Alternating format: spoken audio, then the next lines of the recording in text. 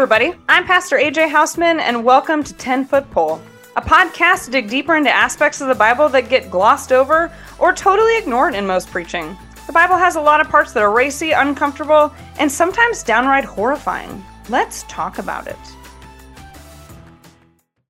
Welcome to Season 2, Episode 4.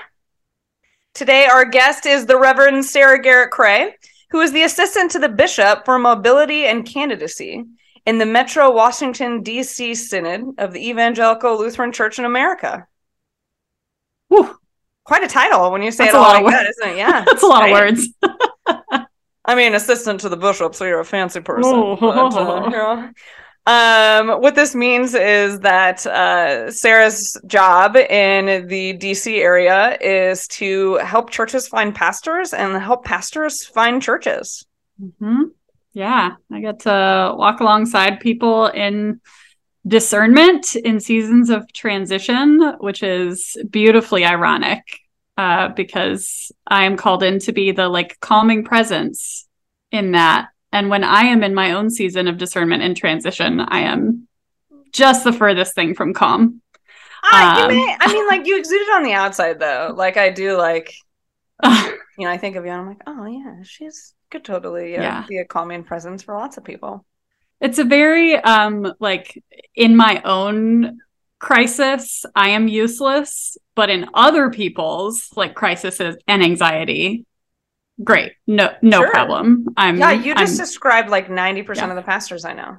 Yeah, exactly. Mm-hmm. That's the... It happens.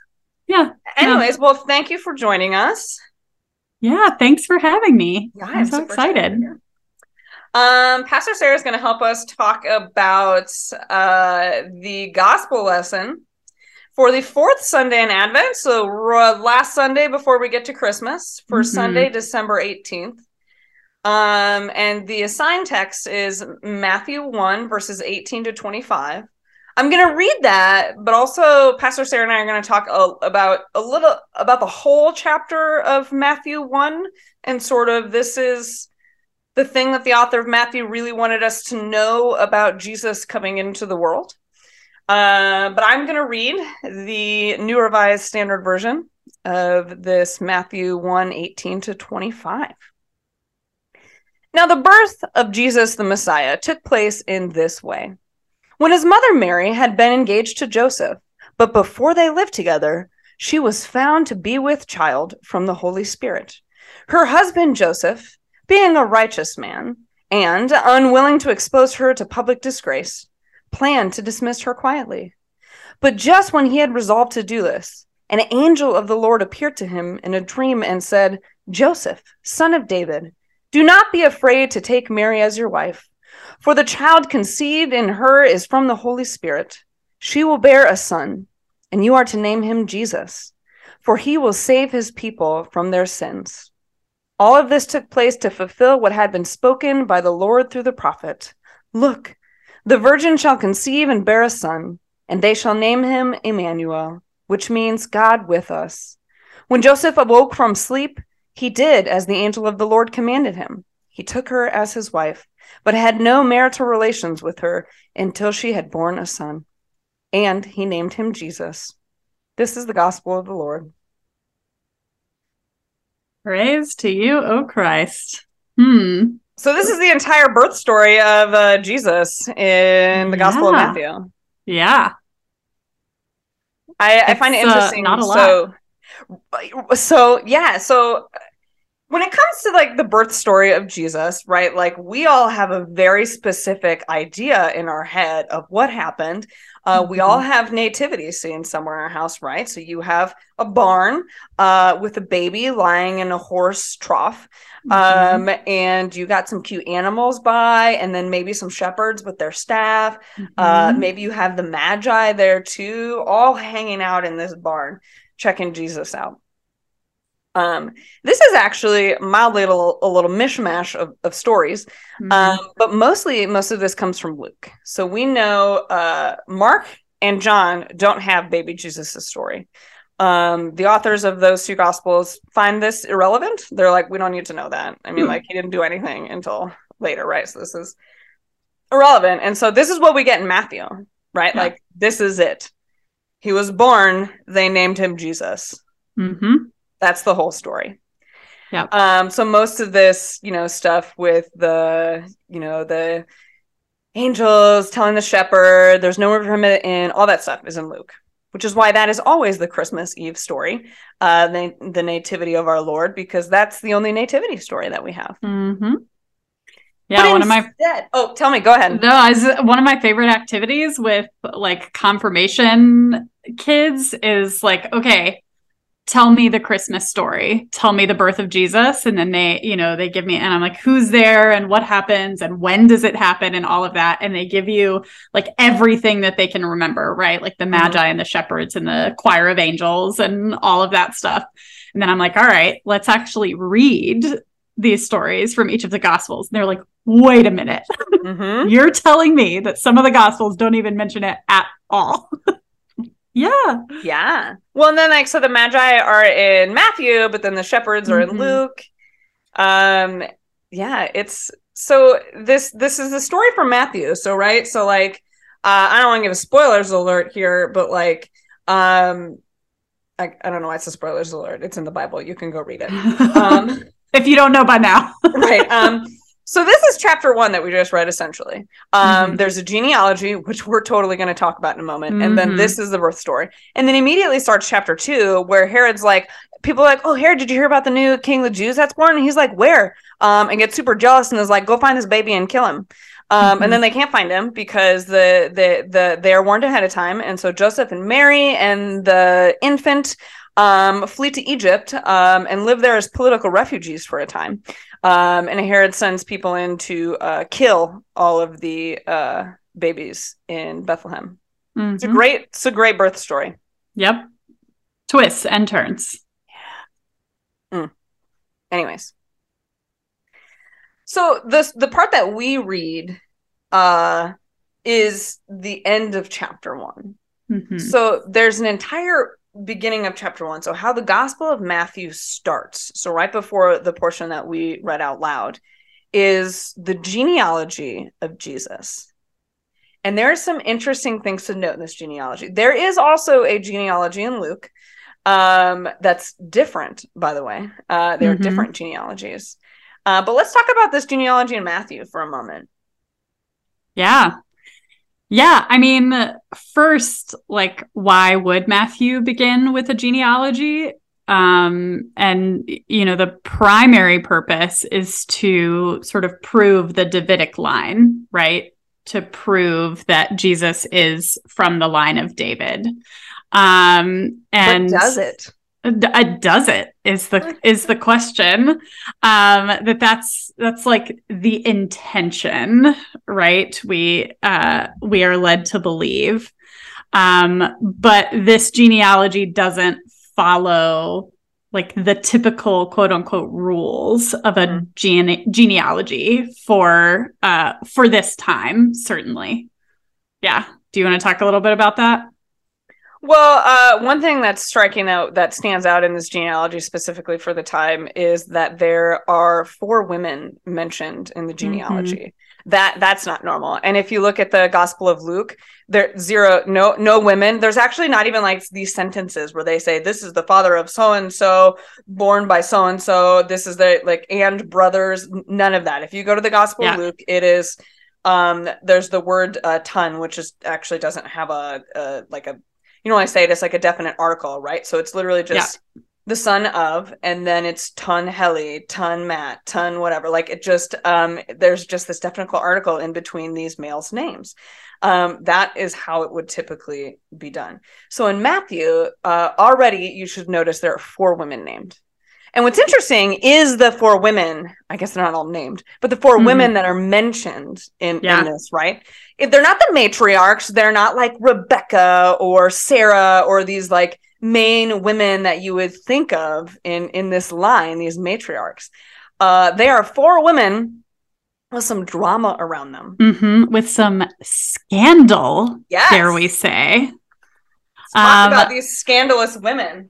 I mean, I think that's my favorite part of the beginning of Matthew is that we like to think of Luke's gospel as being the one that's filled with the most scandal. Mm-hmm. But this genealogy in and of itself, which it's really easy to skip over a genealogy, right? Like, why would you read it? It's boring. Just, so-and-so begat so-and-so begat so-and-so.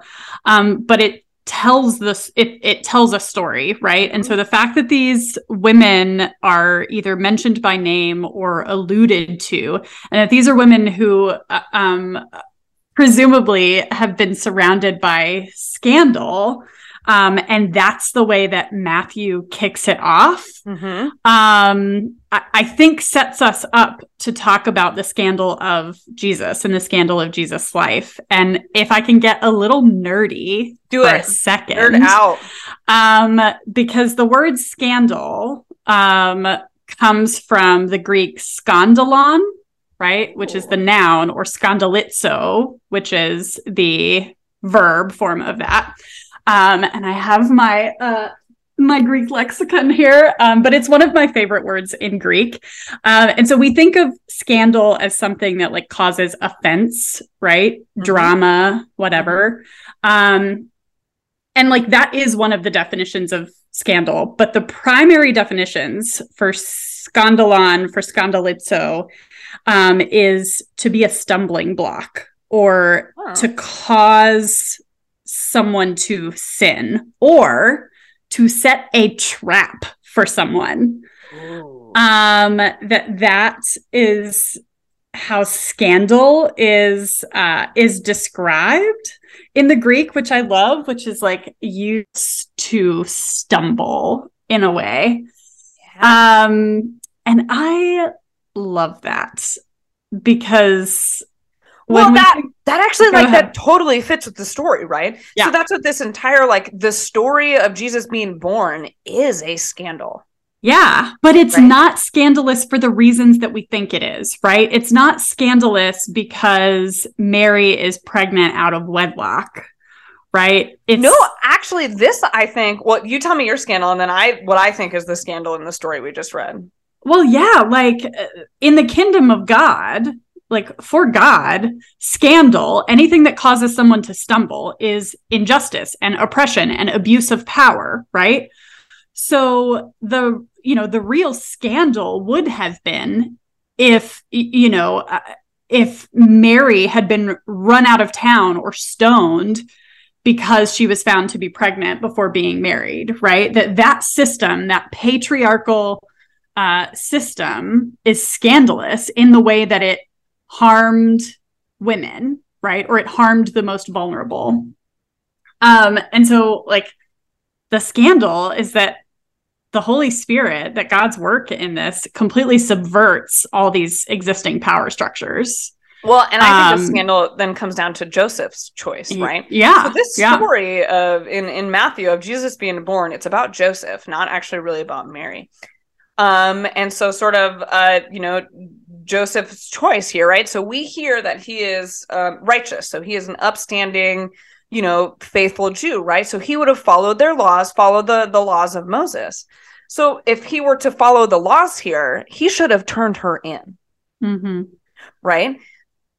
So he chooses not to follow the law, not to, go along with this oppressive system to women.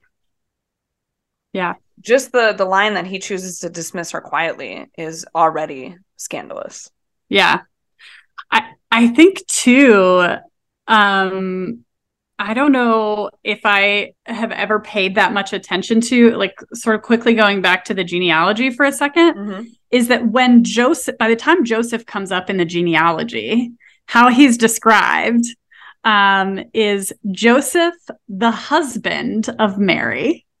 So I love that so much because Mary is not Joseph's wife, right? Joseph is the husband of Mary, which sort of puts the emphasis on Mary, right? That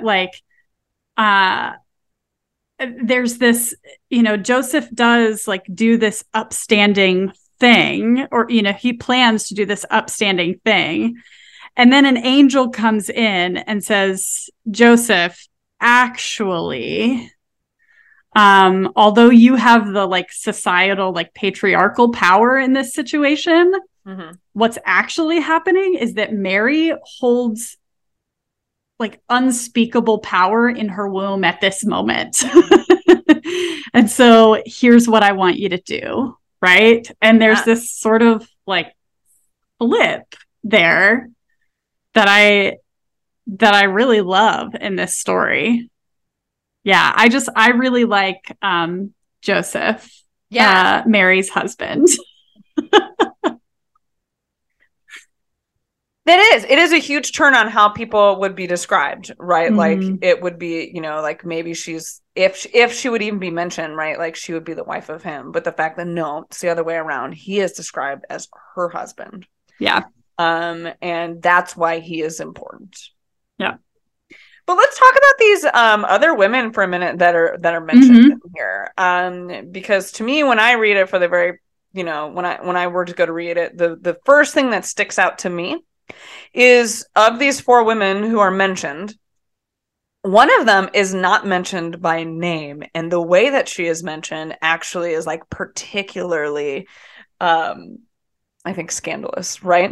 So when we get to David, right? So this is the big deal when we talk about David, because it goes from Abraham to David, and then David to the exile in Babylon, and then from Babylon to Joseph. But it says that David was the father of Solomon by the wife of Uriah. Now that's a very interesting. So this is Bathsheba, right? And if you remember the story of David and Bathsheba, you know, he saw her bathing on the roof, that thing, and decided that he wanted her. So he had her husband Uriah killed. Yeah. He then takes her as a wife and has more children with her, which one of whom is Solomon. But not that she's not mentioned as David's wife, right? Because at this point in time, she would be David's wife. No. The wife of Uriah. Yeah. And that is that's a gut punch to David in the stomach, mentioned in the genealogy of the savior of the world, right? Like this is very, very intentional. Yeah. Like, David, do you remember that thing you did? Yeah. That horrific thing you did? I'm gonna just shout it out here, just very casually. Like, I want everybody who reads about this story of God's child to remember that you did that thing. Yeah, this is a sick burn by the gospel writer, for sure. And I mean, I love it. It's just it's easy to miss. It's easy to miss if you're not paying attention to it. But and I mean, like, as we talk about like the genealogy, which is why it's so important, is like, it's intended to, or people presume that it's intended to connect Jesus to the Davidic line. And I think it says something bigger too about and let me be really, really clear on this, that I would never say that, because we're talking about a sexual assault here, right? Like we are talking about rape, right? And so I would never say that, God uses that horrific action to bring about something good, right? Like, no, that's not how that works. I do think, though, that naming this in the genealogy, to name that this is a line of human people who are deeply sinful and flawed, and yet Jesus, Savior of the world, is going to come into the midst of this kind of mess, is going to reveal himself to a world that has done unspeakable things, right? Yeah. And that God's grace is going to still be poured out to a world that by all means doesn't deserve it. Yeah. Right. Well, I think it's a critique of the Davidic line. Like, Mhm. I think that quite commonly people are like, oh, this, this genealogy of connecting Jesus to Davidic line is giving him that authority. Mhm. I actually think it's the opposite. I Yeah. think in the way that this is laid out, the author is throwing a lot of shade on the Davidic line and saying this Mhm. is the person that's going to fix, going to correct, going to counter course.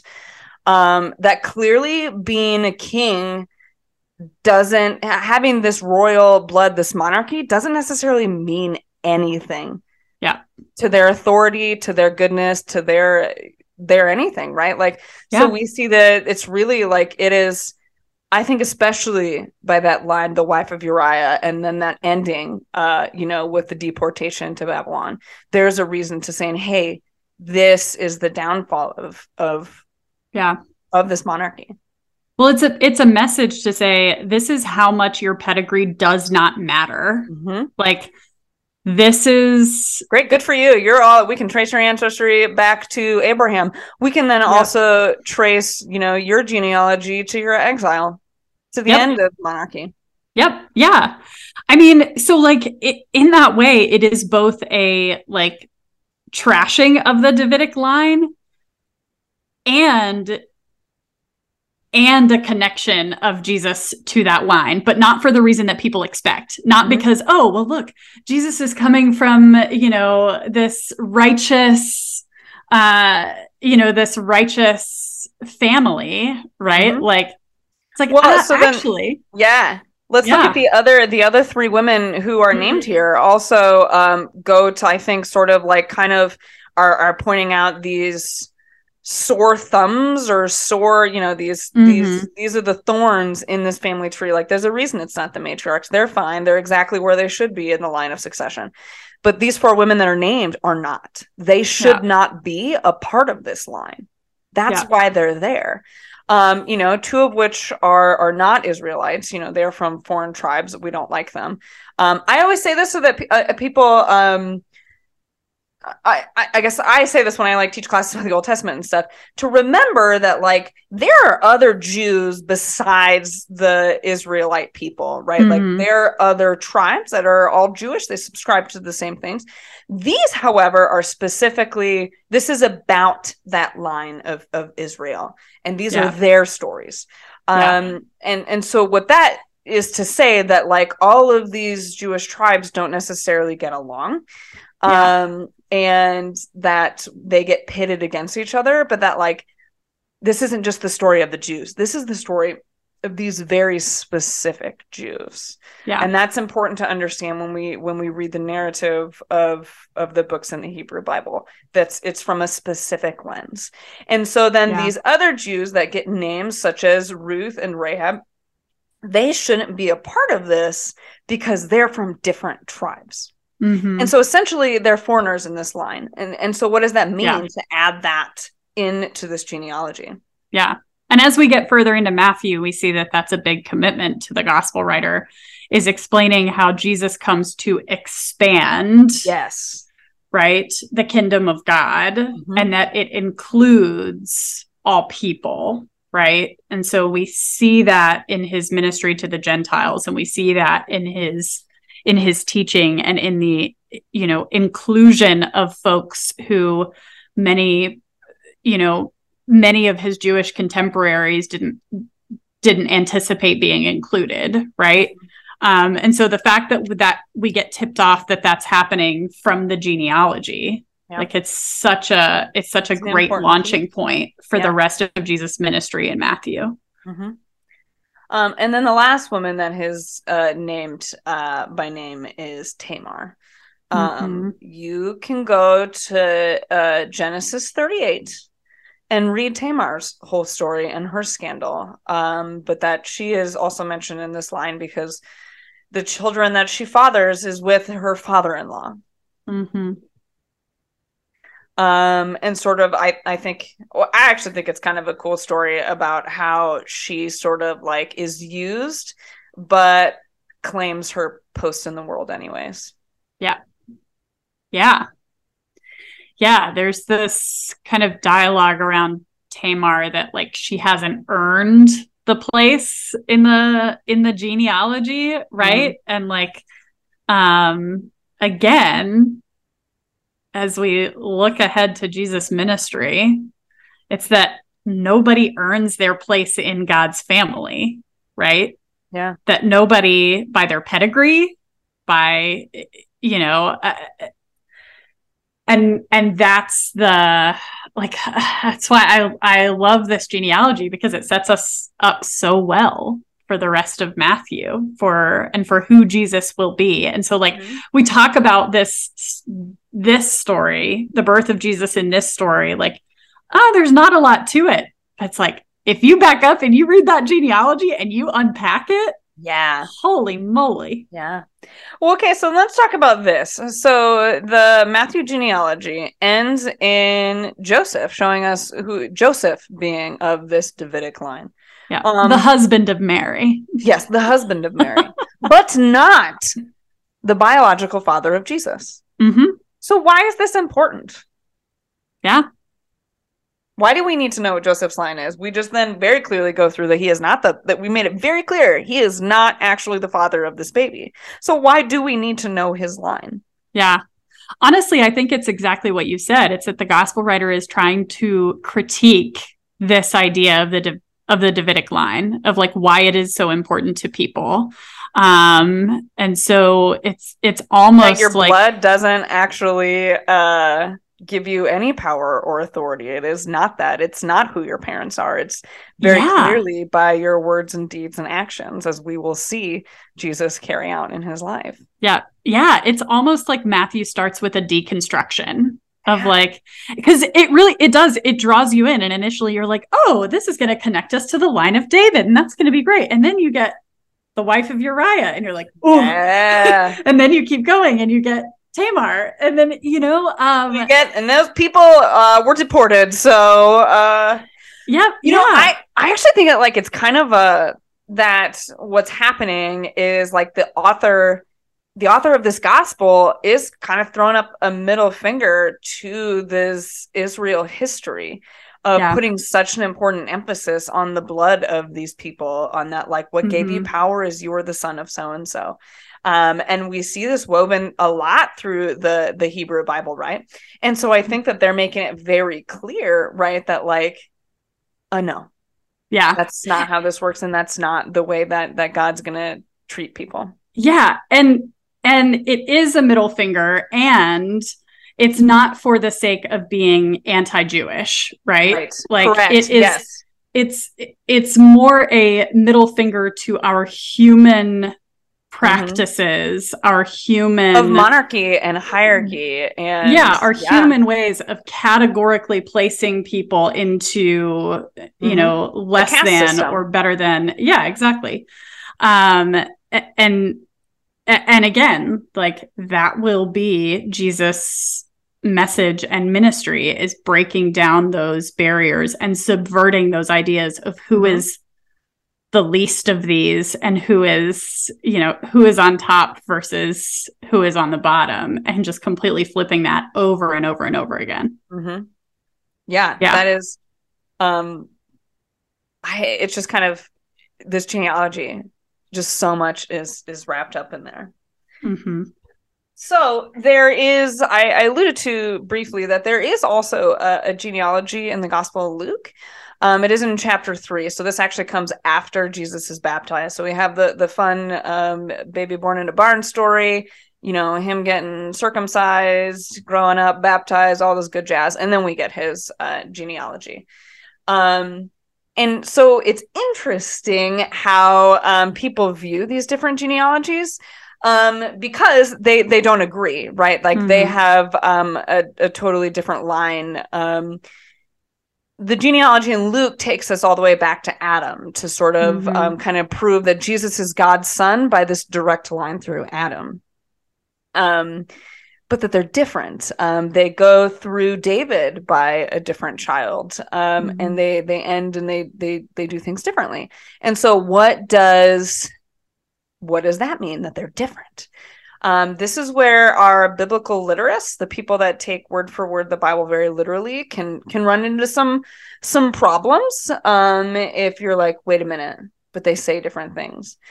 And there is a way of explaining that away, that we can neither confirm or deny the truth of this. So because the beginning of Luke focuses on Mary and Mary's story, and it focuses on Mary going to visit her cousin Elizabeth, and it focuses on, Mary's feelings and Mary's prayer, and very much about Mary in the story, rather than here it's, in Matthew, it's mostly about Joseph.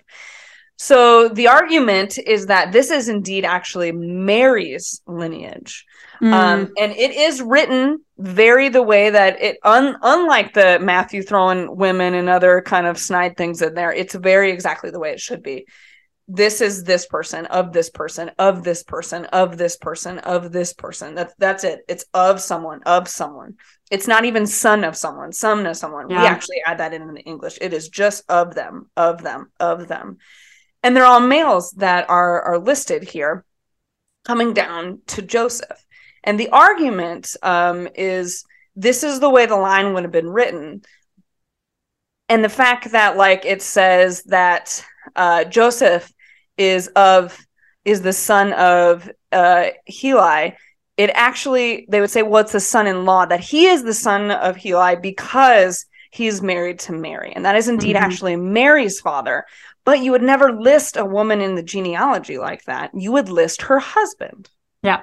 So that's the argument, is that it actually is indeed Mary's father. But because this is written in the very traditional way that lineages would have been written, with the male names listed only, she gets erased. She gets erased. And so it seems that it is Joseph's father, but it's actually Joseph's father-in-law. Yeah. That's the justification for that is indeed Mary's line. That's why they're different. Yeah.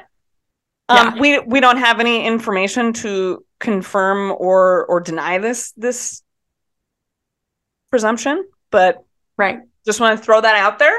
If we're looking for reasonings as to why these would be different. Yeah. Which to me, that would make sense to me in a way, because it's still, to me, my very first thing is why do we need to know what Joseph's heritage is? It's more important what Mary's is, if we're really trying to connect the lines. If that's actually the intention, is connecting Jesus to Adam by biological lineage. Yeah. That would be what's more important. Yeah. And remembering that the writer of Luke's gospel and the writer of Matthew's gospel had different priorities, right? And different audiences. Different audiences, and they're both trying to communicate different things, right? So the connections that Luke wants to make are going to be different in a lot of ways than the connections that Matthew wants to make. Right. Yeah. I love that.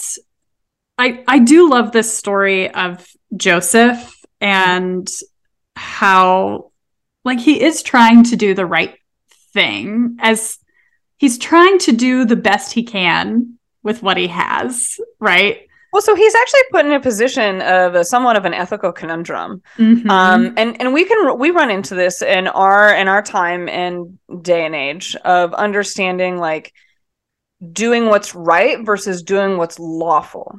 Those are actually can be different things, And so I think how we have read this in the 21st over the last century or so is that he was righteous, and because of this, he was going to dismiss her quietly.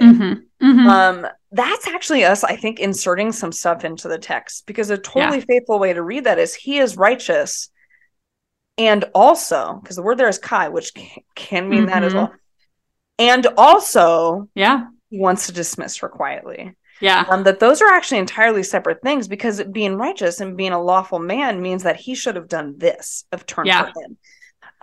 To which the penalty quite frequently is death, of being stoned to death outside of her father's front door. But he didn't want that. I'm sure Heli didn't want that, So he makes this choice. So he is righteous, and yet he doesn't want to do this to her, because his moral compass disagrees with the law that is written. Yeah. Well, I think the thing that I love so much about this is that it's so annoyingly accurate as to how God has shown up in my own life, right? Of here's Joseph looking at two terrible options, right? He sees only as far as we can tell, he sees only two ways out of this, right? One is that he dismisses her publicly and likely gets her killed, right? The other one is that he dismisses her privately and maybe is able to, like, you know, maybe she's able to get out of Dodge, right? But it's still not an ideal like scenario. And then this angel of the Lord comes in and says, actually, Joseph, there's more than two options here. And actually, I'm going to blow up your idea of what is happening in this situation. So what I want you to do instead is marry her and also be the father of the savior of the world. Yeah. Of this, you know, this idea that when we look at a situation and we see rock in a hard place, right? We see there's this or there's this, that God's actually like, oh, you have no idea. here's a third option. Yeah. And which it's going to flip everything. Yeah. Which also frames really well with, you know, what Jesus gets to, because quite often Jesus is showing that third way. Yeah. It's actually a book about that. I think it might be called The Third Way. It's a very short read. I had to read it in seminary. Yeah. I think for a JP's class. Yeah. Anyways, but it really points to how, you know, that exact thing that, like, yeah, the turning the other cheek, and like that there's always another option. Yeah. Yeah. Yeah. This is such a, it's also funny to me that this happens in Advent, right? Like, this is the last Sunday before Christmas. And typically it's Jesus isn't born until December 25th. Correct. Which is not actually a thing. But, you know, and so the fact that this shows up in the fourth Sunday of Advent and we already have the birth of Jesus, you're like, oh, okay. All right. That feels a little early. And well, so but I think a lot of people like don't recognize that this is the birth story in the Gospel of Matthew. They're like, this is about Joseph, right? So this is how Joseph sort of had to deal and, you know, talk to the angels and deal with the coming of the Savior. But that, you know, this is the end of Matthew 1. Clearly, if I turn the page to Matthew 2, that's when I'm going to hear the story about Jesus being born in a manger. But it's not. Yeah. I mean, Jesus' birth is literally almost a footnote at the end of this story, right? Like, so Joseph did what he was told and had no marital relations with her until she had born a son, and he named him Jesus. And right. So what does that mean then? The fact that, like, Jesus's birth is actually a footnote. So that's not actually what it's about then, right? So the main thing that I think it's about is this scandal. Yeah. We named the scandalous women. And actually, if you add Mary's the fifth scandalous woman in this genealogy that's listed here. That the focus isn't about the birth, it's about that. Yeah. And again, the scandal is not the women. The scandal is the way that all of these women, in many ways, have been, you know, abused or manipulated or put in these horrific positions. And, you know, the scandal as we perceive it, right, as humanity wants to perceive it, is not the scandal that God is trying to communicate, right? The scandal that God is trying to communicate is completely subverting systems of power that harm vulnerable people, right? Through the all life. The way through critiquing the Davidic line. Yep. Yeah. Yeah. And then, you know, throughout the life and the death and the resurrection of Jesus. Yeah. Spoiler alert. That's getting way ahead of the story. Yeah. Well, I'll say too, of sort of, you know, when we think about, you know, the abuse and the position that women are often used and put into here, sort of naming that for Mary. Because so this story, this birth of Jesus, that's a footnote. The story is about how, you know, Mary would have told her husband, as it's listed, what happened. That the angel came to her and that told her the Holy Spirit, the whole thing. Well, clearly he didn't believe her. Yeah. And had to be told himself directly from God that he didn't believe her.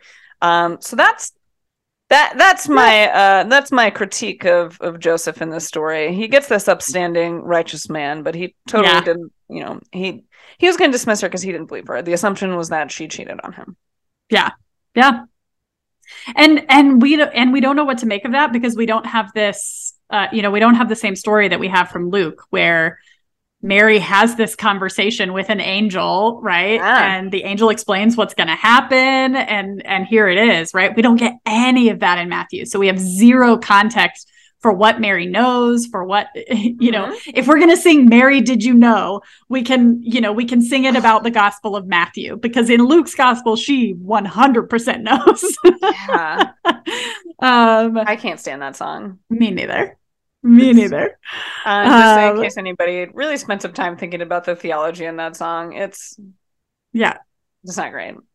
Yeah. Anyways, I don't want to dive into that whole, but I did want to mention another thing that I found in my research. To just throw this out here as like this is like a game changer. Take it or leave it. Up to you. Gonna make a lot of people feel uncomfortable about this story that they've heard. That the word that we translate and have always ran with, that Mary is a virgin, might not actually be a super accurate translation. And so I want to read to you, I'm going to read it directly in his words, because this is a man way smarter and more educated than I am. And so I want, to put this in this way. Yeah. So this is from the Reverend Dr. John C. Holbert, who is a retired Methodist pastor and theological professor. He says, I used to say in my haughtier youth, the Hebrew alma meant only young women, while Greek parthenos could mean either virgin or young women. Hence, Matthew may or may not have been saying that Jesus' birth was a virgin one. He may only have been quoting Isaiah 7:14 to do what he always wished to do with his Bible quotations, namely to prove from Hebrew scripture that Jesus was who Matthew said he was, the Messiah of Israel. A lot of quoting of Isaiah for this reason. Okay. Continuing in quotes. In my older, increased scholarly humility, somewhat increased humility, I know that the entire linguistic discussion is rather more complex. Alma could, in fact, mean virgin, though Hebrew does have another word that usually does mean that, Bethula. Thus, I do not any longer excoriate those who try to prove Jesus' miraculous birth simply by quoting these texts. What Isaiah meant and what Matthew meant may finally be beyond our ability to recover, given the 2 millennia and more that have passed since their writing. End quote. Yeah. So what he's saying is that the word that would have been used, typically used to mean virgin in Hebrew, is not the one that was used in Isaiah and is not the one that Matthew was quoting. The one that they are quoting, that Isaiah said and that Matthew was quoting, is typically used to mean young woman. Particularly it means like maiden, which you can draw an assumption that someone is a virgin based on being called a maiden. Just an unmarried woman is what it is. We have really, and by we, the Catholic Church very specifically, has very much grasped on to this idea of the virgin birth so much that what he's saying is that's probably not what it means at all, but there's no way that you're gonna have, there's no way you're gonna change anyone's minds on that at this point in time. Yeah. I just wanted to throw that out there as sort of an interesting linguistic lesson to wrestle with. This is, I think, it is pretty uncomfortable for a lot of people to be like, wait a minute, you mean that the author of Matthew might not actually be saying that this was a virgin birth? Well, I mean, add that to the fact that we are not the only faith tradition that has a virgin birth as part of its narrative, right? Very true. But also, like, that last year on this text. I'm sorry, but if I'm Mary at this point, I'm pissed, because all anybody wants to talk about is my marital status and my virginity. It's always sex. I say it all the time. The church is obsessed with sex. We care so much. I mean, all the we way care down so much. Yeah. To the mother of Jesus, right? Like that's what we focus on. That's what she is always known as, Virgin Mary. Her entire like sainthooddom relies on the fact that she hadn't had sex. Yeah. And in the same breath, in the same verse that we get Jesus' birth here, we also have the, just have to also note that Joseph had no marital relations with her until she had born a son. And by the way, his name was Jesus. Mm-hmm. Like Jesus's birth is a footnote to Mary and Joseph's sex life. Yeah. I just say this entire first chapter of the Gospel of Matthew, the whole like genealogy through the story of the footnote of Jesus's birth it's about sex. Yeah. All of it. Which the women that are named for a reason, sex. Yep. The story of why Joseph might dismiss her, didn't dismiss her, sex. Yeah. Yep. Yeah. Like we act like what makes Mary so righteous and worth celebrating is her virginity. Mm-hmm. When like the fact that she says yes to God, and and again, that's Luke's narrative, right? That she says yes to God, that she says, you have asked me to do this thing and I will do it. I will bear the savior of the world, right? Well, that's the thing too that you get in Luke that you don't get here. Mary's choice. That Mary did still have agency. Yeah. Yeah. This isn't a God rape story. We just do Mary so dirty, and I hate it so much. So, I do wish that is what I do miss from Matthew's account.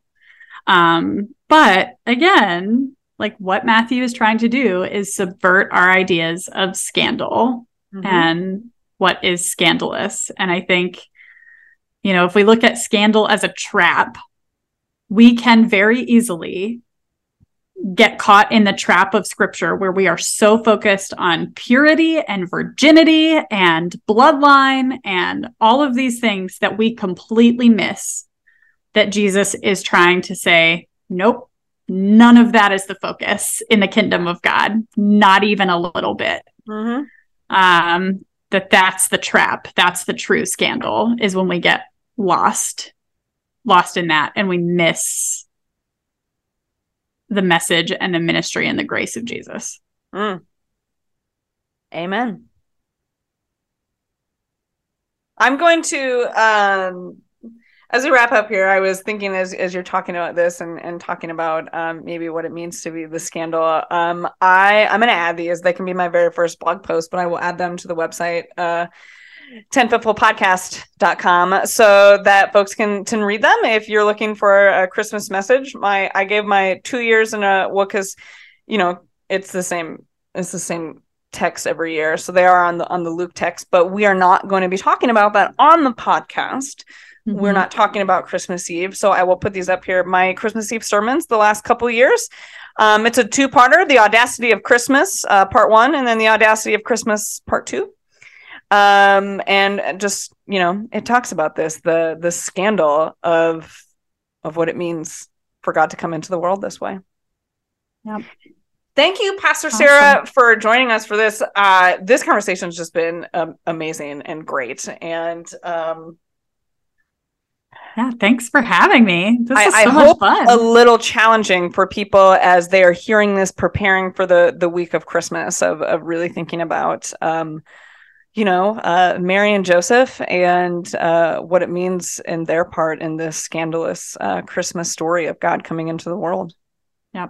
So thank you. Thank you again for joining us. I just want to give a shout out to those of you out there that are really kind of helping as we're sort of growing this podcast, right? And the big thing is sharing it. So every single one of you that shares this podcast, you are helping, and you are being a part of this in such a great way.